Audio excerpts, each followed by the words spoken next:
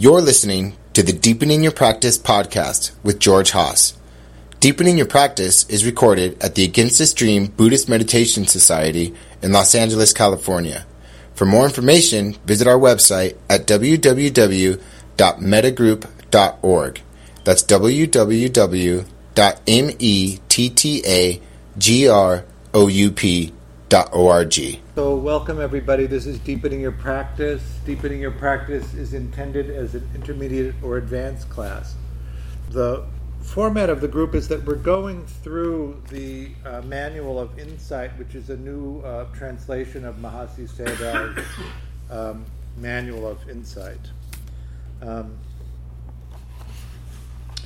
So tonight's topic is the conclusion to the first chapter of the book, which is purification of conduct. Well, actually, it's not the end of the chapter, it's the end of the subchapter, purification of conduct for laity. To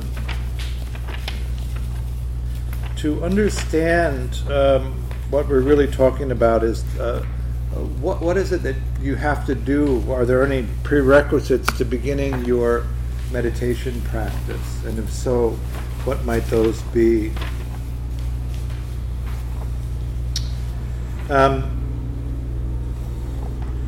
If you were a monastic, observing the monastic precepts would be the beginning of purification. And then the second area would be pursuing a pure livelihood. The third would be wisely using the requisites.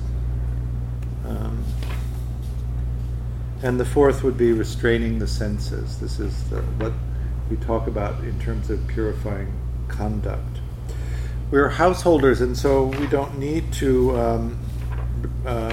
observe the monastic precepts, but we do often talk about householders' precepts.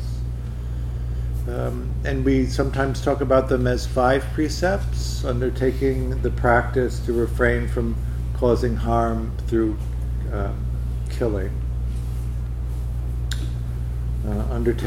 undertaking the practice to refrain from causing harm through taking what is not freely given, undertaking the practice to refrain from causing harm through sexual conduct, undertake the practice to refrain from causing harm through speech, and to undertake the practice to refrain from causing harm through the imbibing of intoxicants that lead to heedlessness. Around here, I would add process addiction to that, in our contemporary way of understanding that. Sometimes we talk about the 8 precepts, and Mahasi often refers to the 8 precepts plus right livelihood. Let's see what I have.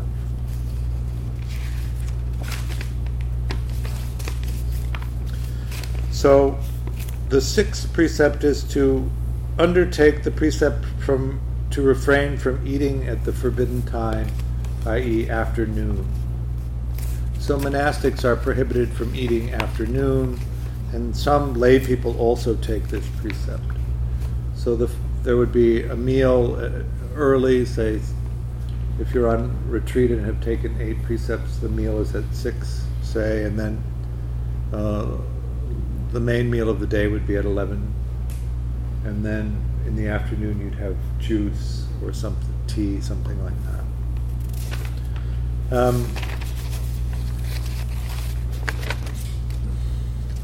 The 7th precept, I undertake the precept to refrain from dancing, from singing, from music, from going to see entertainments, from wearing garlands, using perfumes, and beautifying the body with cosmetics.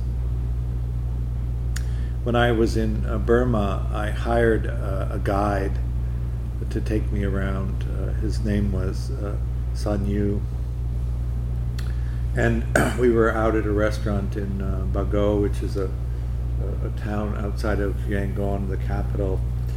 And he said that he'd been a monastic twice, but he'd gotten kicked out of the monastery twice.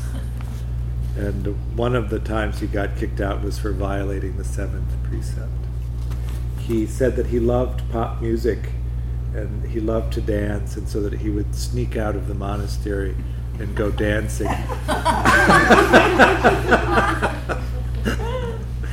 But it was pretty easy to spot.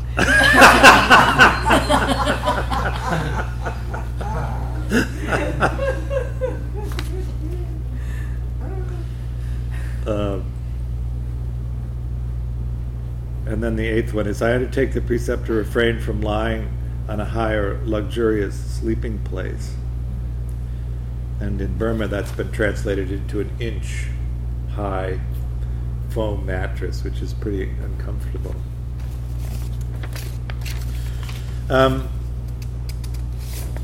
So, 8 precepts on right livelihood. Right livelihood is the work we do in order to live. To be right in the full sense of the word, a livelihood would have to provide one with your basic needs, which is the requisites.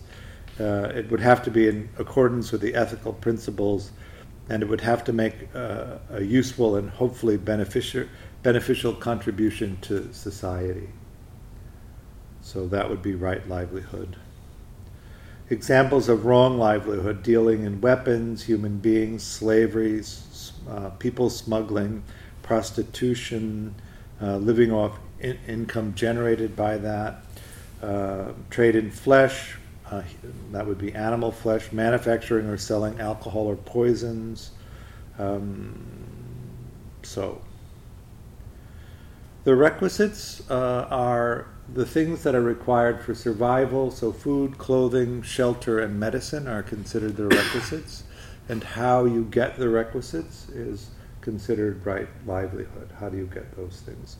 Adding in addition to that they should be in some way the work that you do to get them should benefit society, so that you could begin to examine how you live based on that.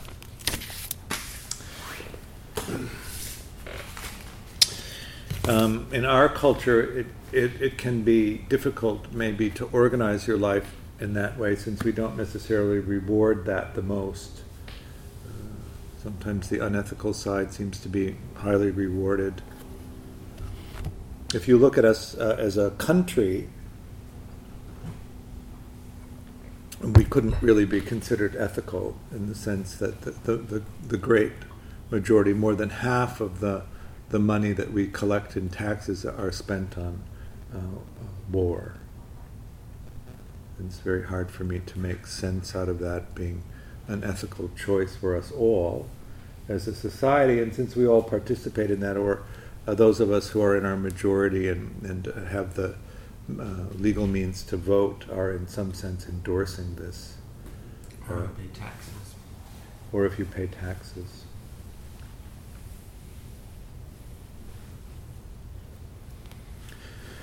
So,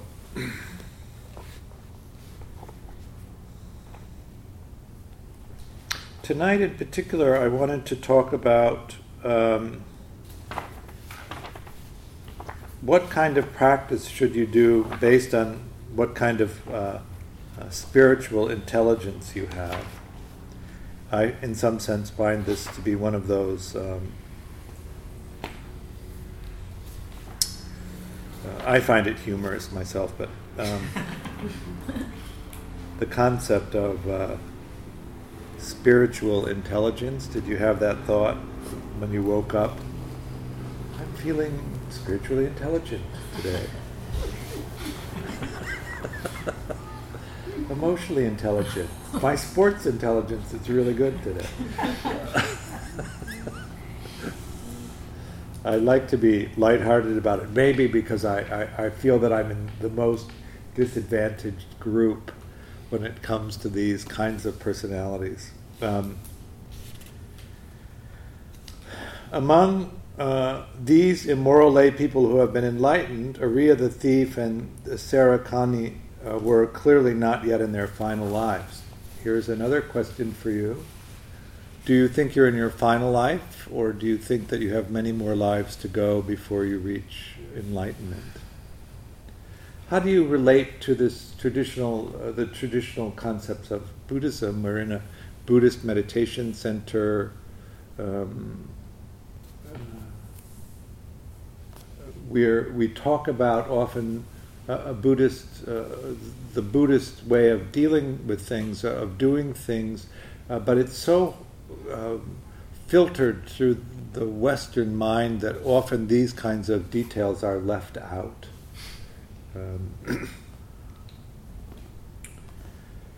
Do you think that you're in your last life, or do you think that you have more to go?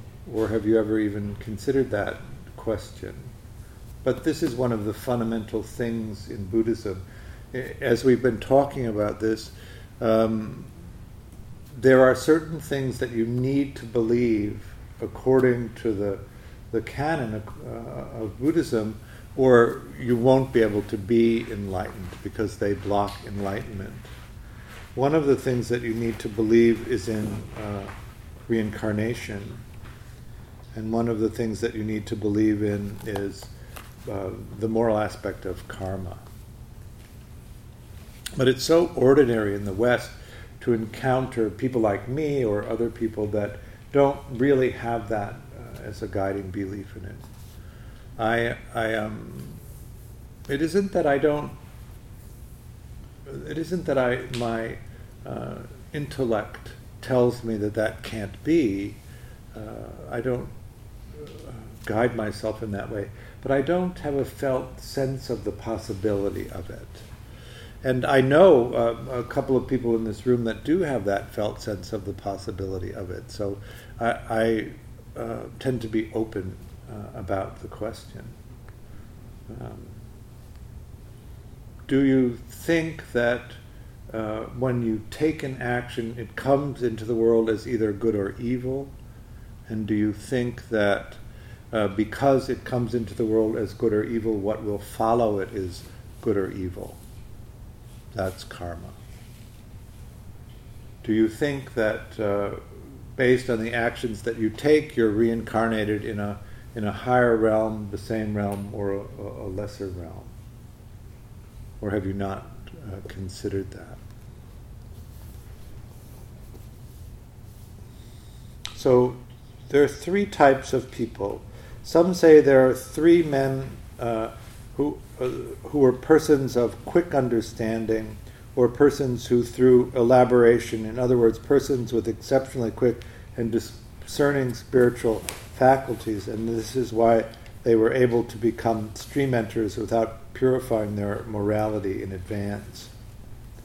So the question is, based on your spiritual intelligence, how quickly can you become enlightened, whether or not, as a householder, you purify your morality? When you came in to practice meditation, did you consider that there was this moral underpinning, this ethical underpinning to the practice? If you come in, say, through mindfulness, there isn't that really. That part has all been clipped. I often teach this by saying, in order for this path really to work, in order for you to be able to quiet the mind and do the deep introspection that meditation often calls for, you need to have a quiet mind. And if you live in a way that makes you fearful of the consequences, it's very difficult to quiet the mind.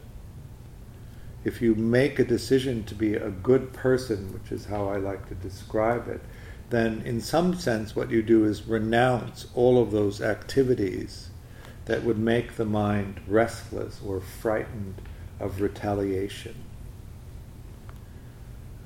But you don't have to actually do anything overtly in the world for the mind to be afraid of retaliation. You simply have to think it. The part of the mind that engages in fantasy doesn't really distinguish between actions that are taken in the world and actions that are taken in the mind. And so if you're aggressive and harmful in the way that you think or fantasize, which in our culture is pretty hard to get away from. You go practically to any movie and people are being digitally slaughtered. in graphic close-up. And then do you come out of the theater and do you feel elation that maybe you felt in the moment, or are you afraid when you go into the parking lot that somebody will attack you, which is the process of what happens when you engage in that kind of thinking.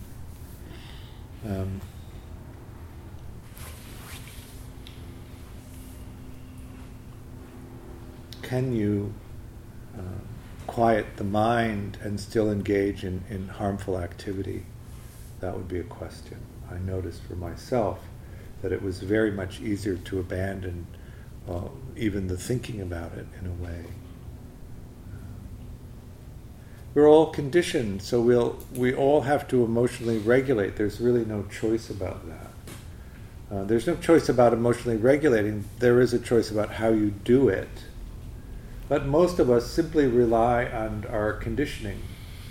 We think thoughts that generate feelings that bring us in and out of balance. Often, in our culture anyway, because it's so oriented around the individual, we often have a judging mind that treats ourselves harshly, unkindly.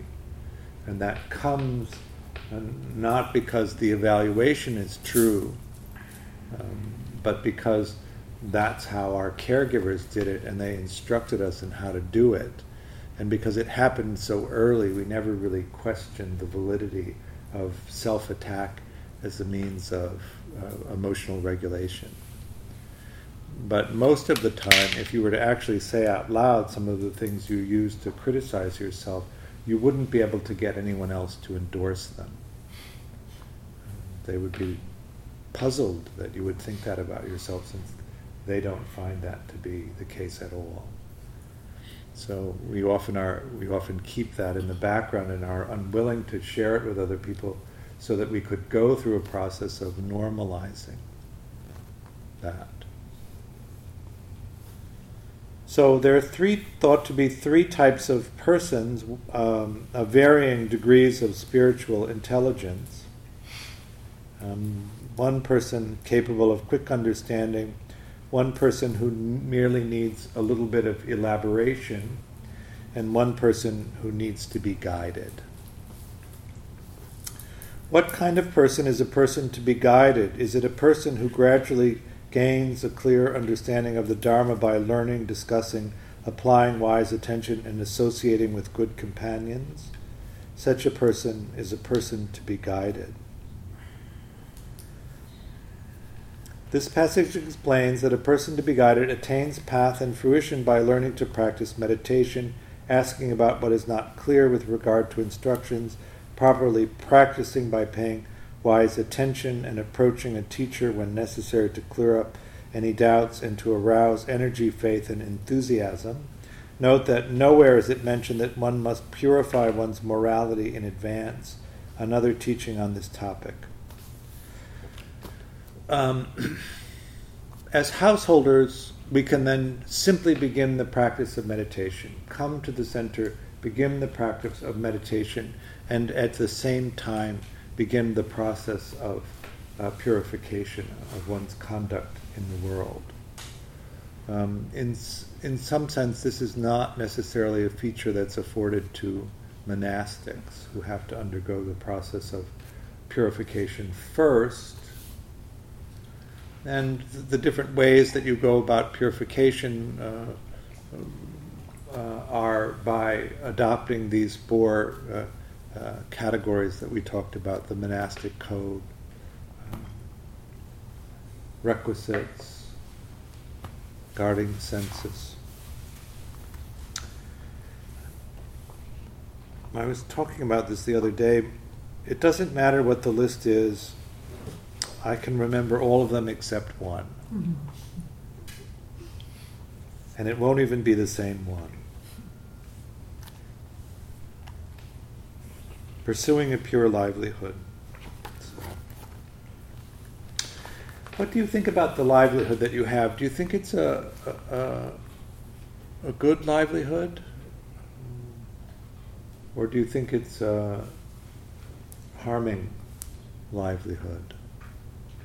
And what would it take to shift it so that you you could have a livelihood that was actually supportive of you, that met the criteria of wise livelihood. Insight based on concentration is suitable for a person of quick understanding.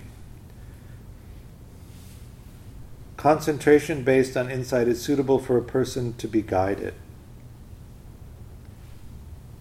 Alternating concentration and insight is suitable for a person who understands through elaboration. Training in wisdom is suitable for a person of quick understanding. Training in concentration and wisdom are both suitable for a person who understands through elaboration. Training in morality, concentration, and wisdom are all suitable for a person to be guided. Do you have a sense of your category? Upon hearing one line of a sutta, did you become enlightened? I'm not done one. Having heard one line of one sutta with a little elaboration, did you become enlightened? Are there such people? You often hear in the stories, in the commentaries, the descriptions of people who, on hearing one line, were instantly enlightened. I remember my teacher Shinzen talking about his first year in a monastery in Japan, how every day he white-knuckled just to prevent white-knuckled sitting through the routine of the monastery just to keep himself from running out the door screaming. And some salaryman came in. Salaryman, do you know the term is it's a derogatory translation of a derogatory Japanese term which refers to a man who works in middle management in some giant corporation. It's typically depicted as, khakis up above the waist, tightly belted, shirt with 2 pockets with rubber ink, pen protectors. He said that a salaryman came into the monastery, an accountant, and that in 6 weeks went from never having meditated to being a stream enterer. And that it actually nearly threw him over the edge.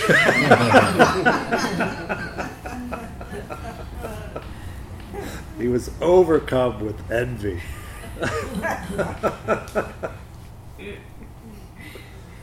And then there's a story that I think of Joseph Goldstein telling about all of the Western PhDs that would go to this monastery in Burma, and they would toil and toil sitting on the cushion, and then these farmers would come in, or the wives of farmers would come in, and they would sit for a few weeks, and they'd get stream entry and then go home. And he said that he asked the Sayadaw, how can these people just come in and sit and get enlightened? And we've been here for months and months. And the Sayadaw said, well, they're meditating. You're sitting here thinking.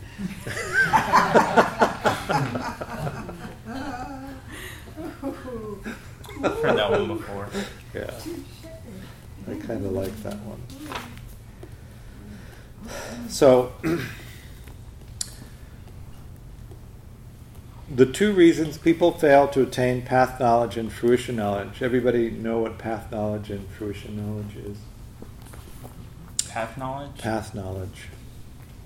P-A-T-H. You take the path from New York to New Jersey. So in Theravada Buddhism, there's a 4-path model of enlightenment which reflects the eradication of the 10 fetters. The first one is called stream enterer. And stream enterers are thought to be reincarnated 7 times. And then the second path is called a once returner, and they're thought to be reincarnated 1 more time. And then the third path is the non-returner. Then they're not reincarnated. So you would know, if you were in the third path of enlightenment, that this would be your last lifetime. And then there's Arahat, which is the fourth path, also a non-returner. The first three fetters are eradicated in the stream enterer. That would be the eradication of the belief in spiritual ritual leading to enlightenment. You could elaborate that it also means that a belief in God and a belief in hell is also eradicated. In the second path, the fourth and fifth fetters are weakened but not eliminated, and that's craving and aversion. In the third path, craving and aversion are eliminated, eradicated. And then in the fourth path, the remaining 5 fetters are eliminated, and that would be restlessness and agitation, sloth and torpor, the craving for existence, the craving for non-existence, and conceit.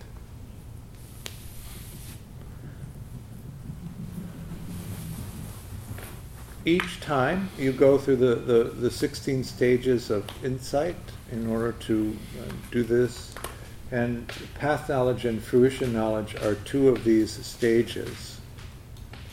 Fruition knowledge means that you know that you've gone into cessation, or nirota is another word for cessation. And it's the cessation of awareness that we're talking about.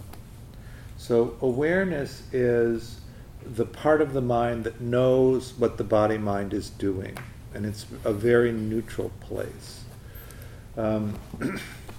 You have the capacity to sense something, you have the object that can be sensed when they meet, a consciousness of that sensing experience arises and awareness knows it. When the object that can be sensed is no longer in contact with the capacity to sense it, then the consciousness of that sensing experience ends and awareness knows that. So awareness is almost always there, whereas the individual sensing experiences come and go. And awareness knows that. But fruition is the cessation of awareness. So there's no recognition of any conscious experience. So there's no seeing, there's no hearing, there's no tasting, there's no smelling, there's no touching, there's no thinking. So path knowledge is different from that. Fruition knowledge would be to know that you've had the experience of cessation and that you've returned from it.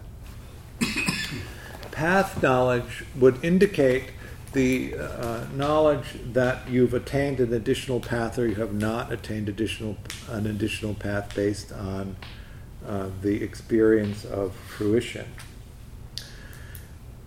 And if you talk to people who've had these experiences, what you find is that there tends to be 2 directions that people come out of their first big experience of fruition. And one direction is this intense experience of bliss. And the other is a cycling through fruition experiences. And that's why there's this distinction between fruition knowledge and path knowledge. That if you come out of the initial stream entry experience and you're one of the people that is constantly dipping into cessation, then you know as you come out each time whether or not you've taken an additional path or not. Whereas if you come out and end up in the bliss side of things, you don't have these frequent experiences of cessation. So the path knowledge, I guess, is then not something that you're engaged in as frequently as you would be. And this is the Theravada map. There's a lot of different maps out there. The Zen map doesn't do this at all. The Zen map, there's a lot of stages that you could map onto the Theravada map, but they don't call enlightenment until you reach the Arahat stage. Anyway. 2 reasons that people fail to attain path knowledge and fruition knowledge. The 2 reasons that people fail to attain path knowledge and fruition knowledge in this life are bad companionship and insufficient practice or instruction. How many of us have enjoyed the company of a bad companion?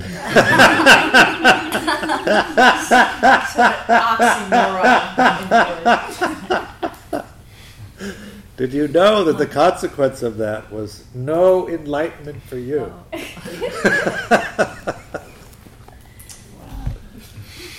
What then is a bad companion in a Buddhist sense, right? So a bad companion in a Buddhist sense would be somebody who helped you or talked you into or didn't prevent you from engaging in one of the kinds of conduct for which there is no return in this life.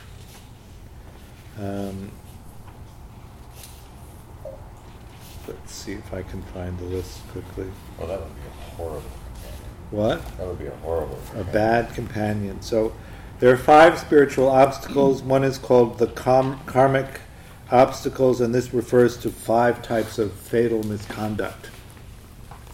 So if you engage in these conducts, and I'm a little lighthearted, but when I read the list, I can understand how you might find yourself in this position. Killing one's own mother, killing one's own father, killing an arahat, injuring the Buddha, and disrupting the unity of the monastic community are the 5 karmic obstacles that cannot be overcome in this life.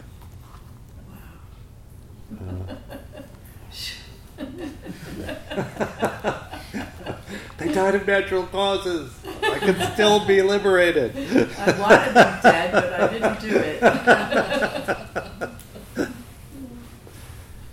Wrong views.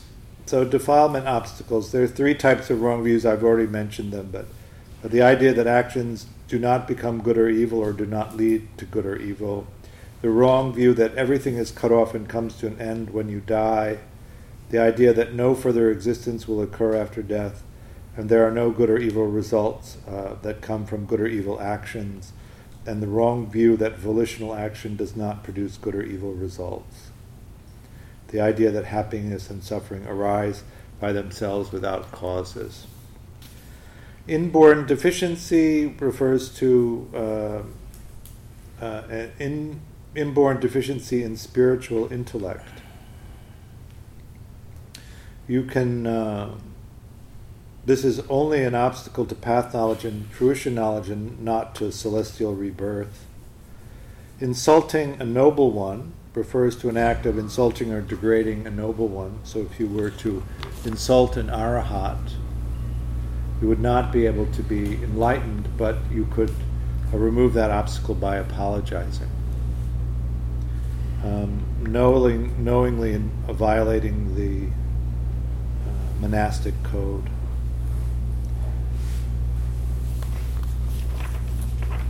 All right.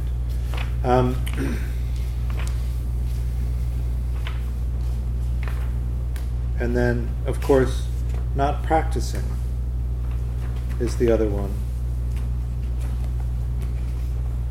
How do you know what the right amount of practice is? How much of your time, energy, and resources do you give to practice? Is this ultimate goal of liberation the thing that you're here for anyway? These are all questions. That it's useful to think about, because we are always allocating our time, energy, and resources, and how do we do it? Who here spent 20 hours watching Game of Thrones?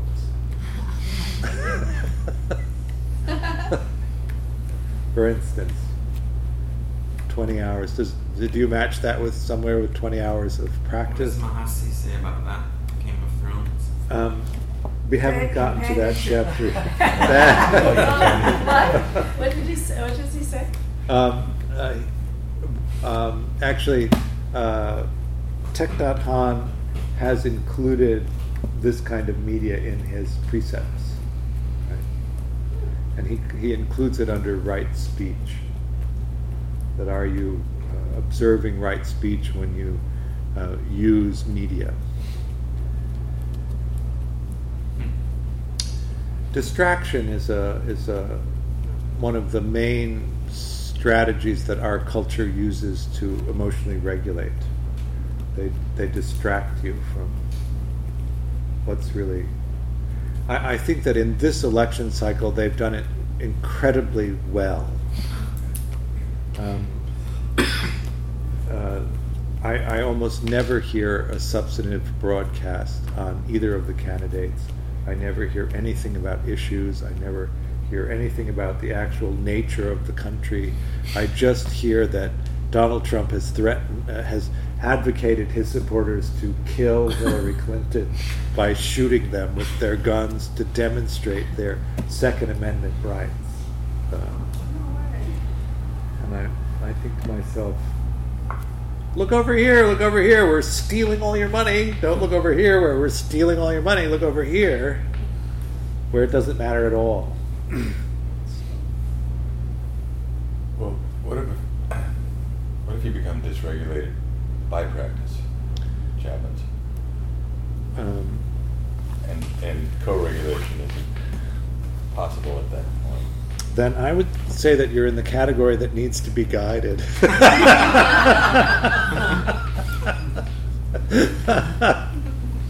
And that you should seek out then a teacher or somebody to help with the practice. The practice can often be dysregulating. I'm going to shut up about that. The practice can often be dysregulating, and so you want to organize your practice in such a way that you can continue to practice and cool down the body-mind, and then once the body-mind is cooled down, go back into the it's typically the Vipassana side that stirs things up. So you're saying we use metta instead of Game of Thrones? Yes, that's what I'm saying. If practice is disrupting and metta doesn't work, I'm not averse to skillful distraction. But then we would have to go through a process of examination whether Game of Thrones is something that we could call skillful distraction. But media is a distraction. If shooting heroin or watching Game of Thrones was the choice on the table, then I might actually be saying, watch Game of Thrones and don't shoot heroin, right? If smoking crystal was one choice for distraction, and watching Mr. Robot was another choice, maybe Mr. Robot is actually a better one of those choices.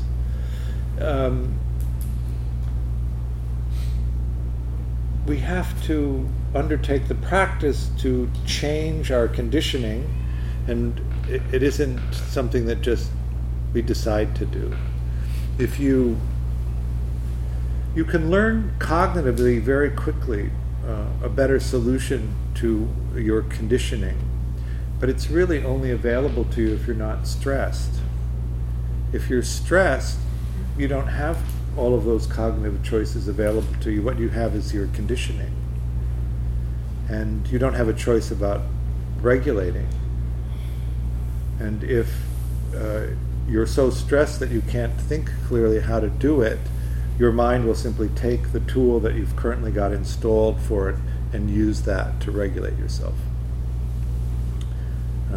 If that's something that is self-destructive, you will engage in the self-destruction, and it will appear to you that it's a reasonable amount of self-destruction to engage in because you're in so much distress, and that you can get from this level of distress to this level of distress with only a wee amount of self-destruction. And in the moment that you make that choice, it seems like a good deal.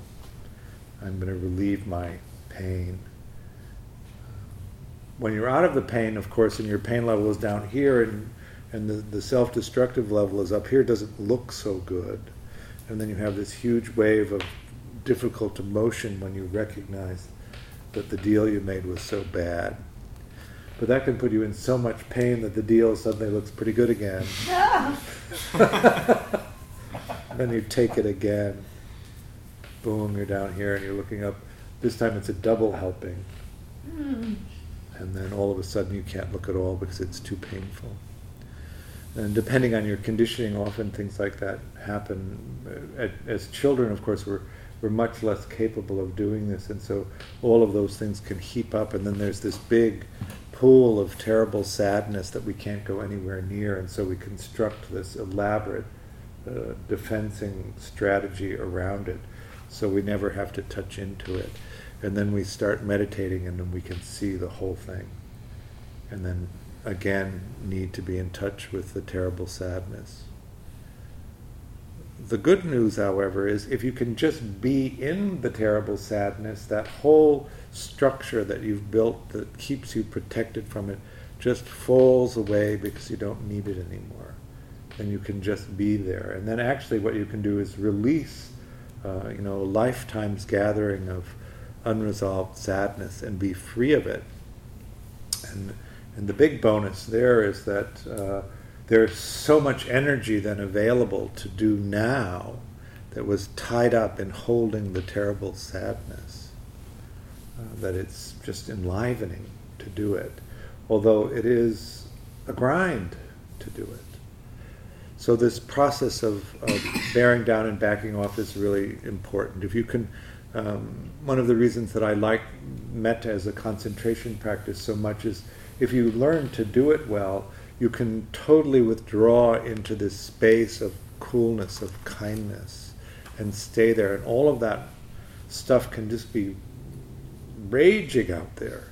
And you're in this place of safety and kindness. And then when you've recalibrated, when you've rebalanced, you can go back out into the chaos and begin to dismantle it again. And then if it becomes too much, you can pull back into the metta and rebalance, come into kindness, and then go back out. So it isn't a bypass or an escape. It's a skillful means of actually being able to go.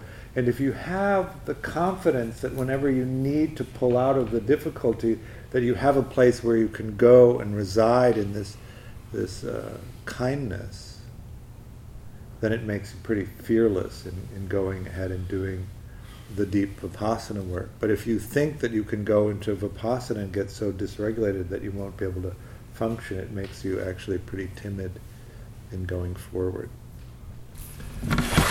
I record these classes and I put them into a Dropbox. We're going to be going through the manual of insight in the way that we've been going. It's probably going to take about 18 months or so to get through. So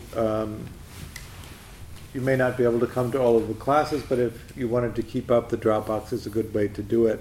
And in order for you to be invited to it, I need to have your name and email address. Anybody want to? And then just pass it along if someone else wants it. Did you find somebody that you could bring to mind and with them the mind state of metta pretty well?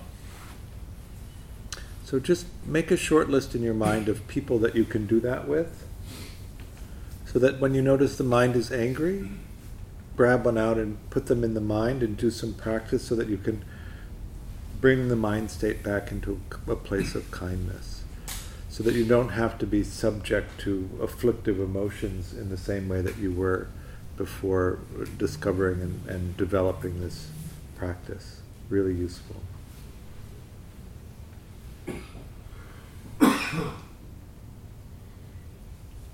All right.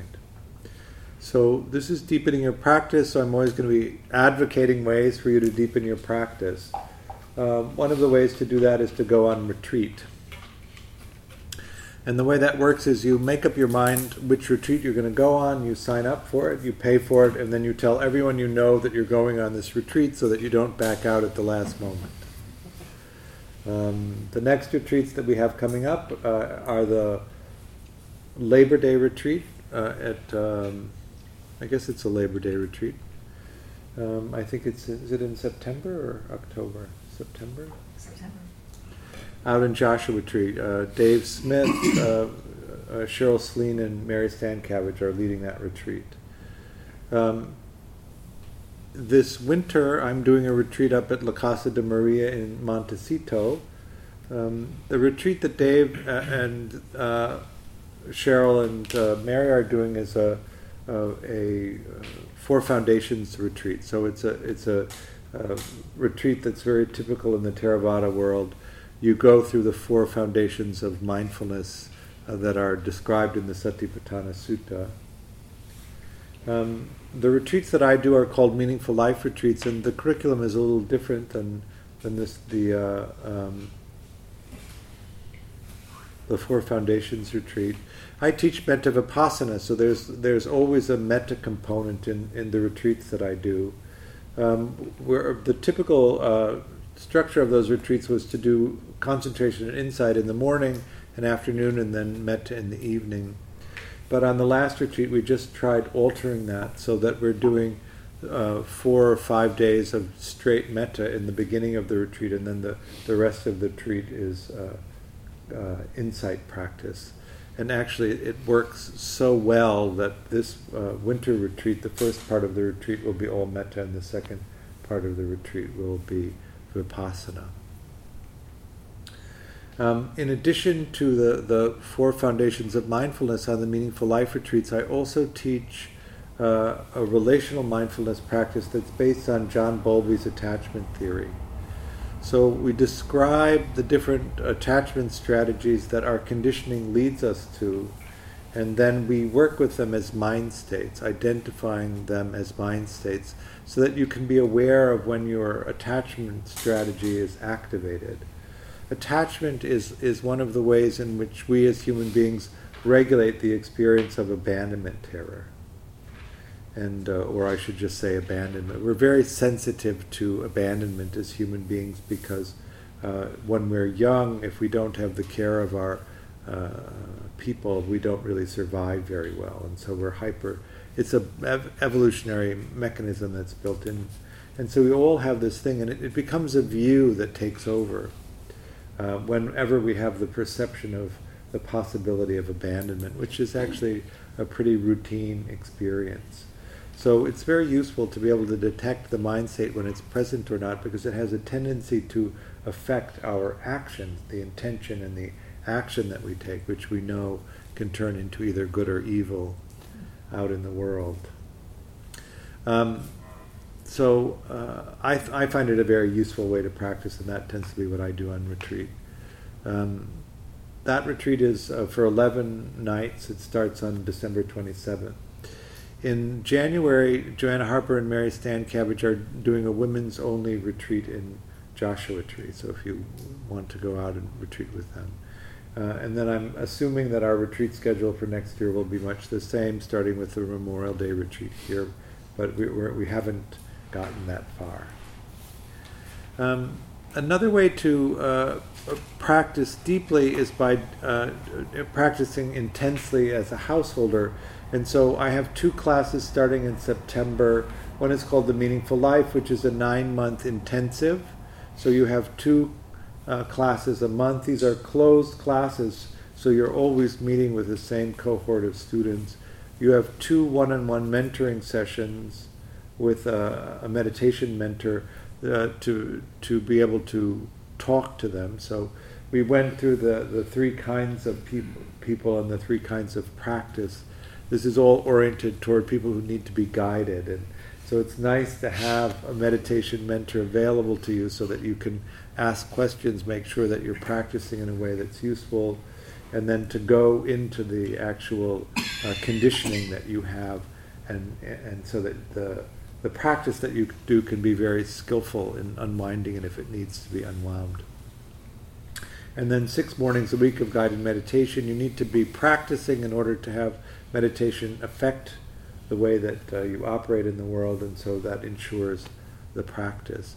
The Meaningful Life is oriented around relationships. So how do you show up in relationships? What do you expect of other people in relationships? And how you can move that to a place of more security in relationships.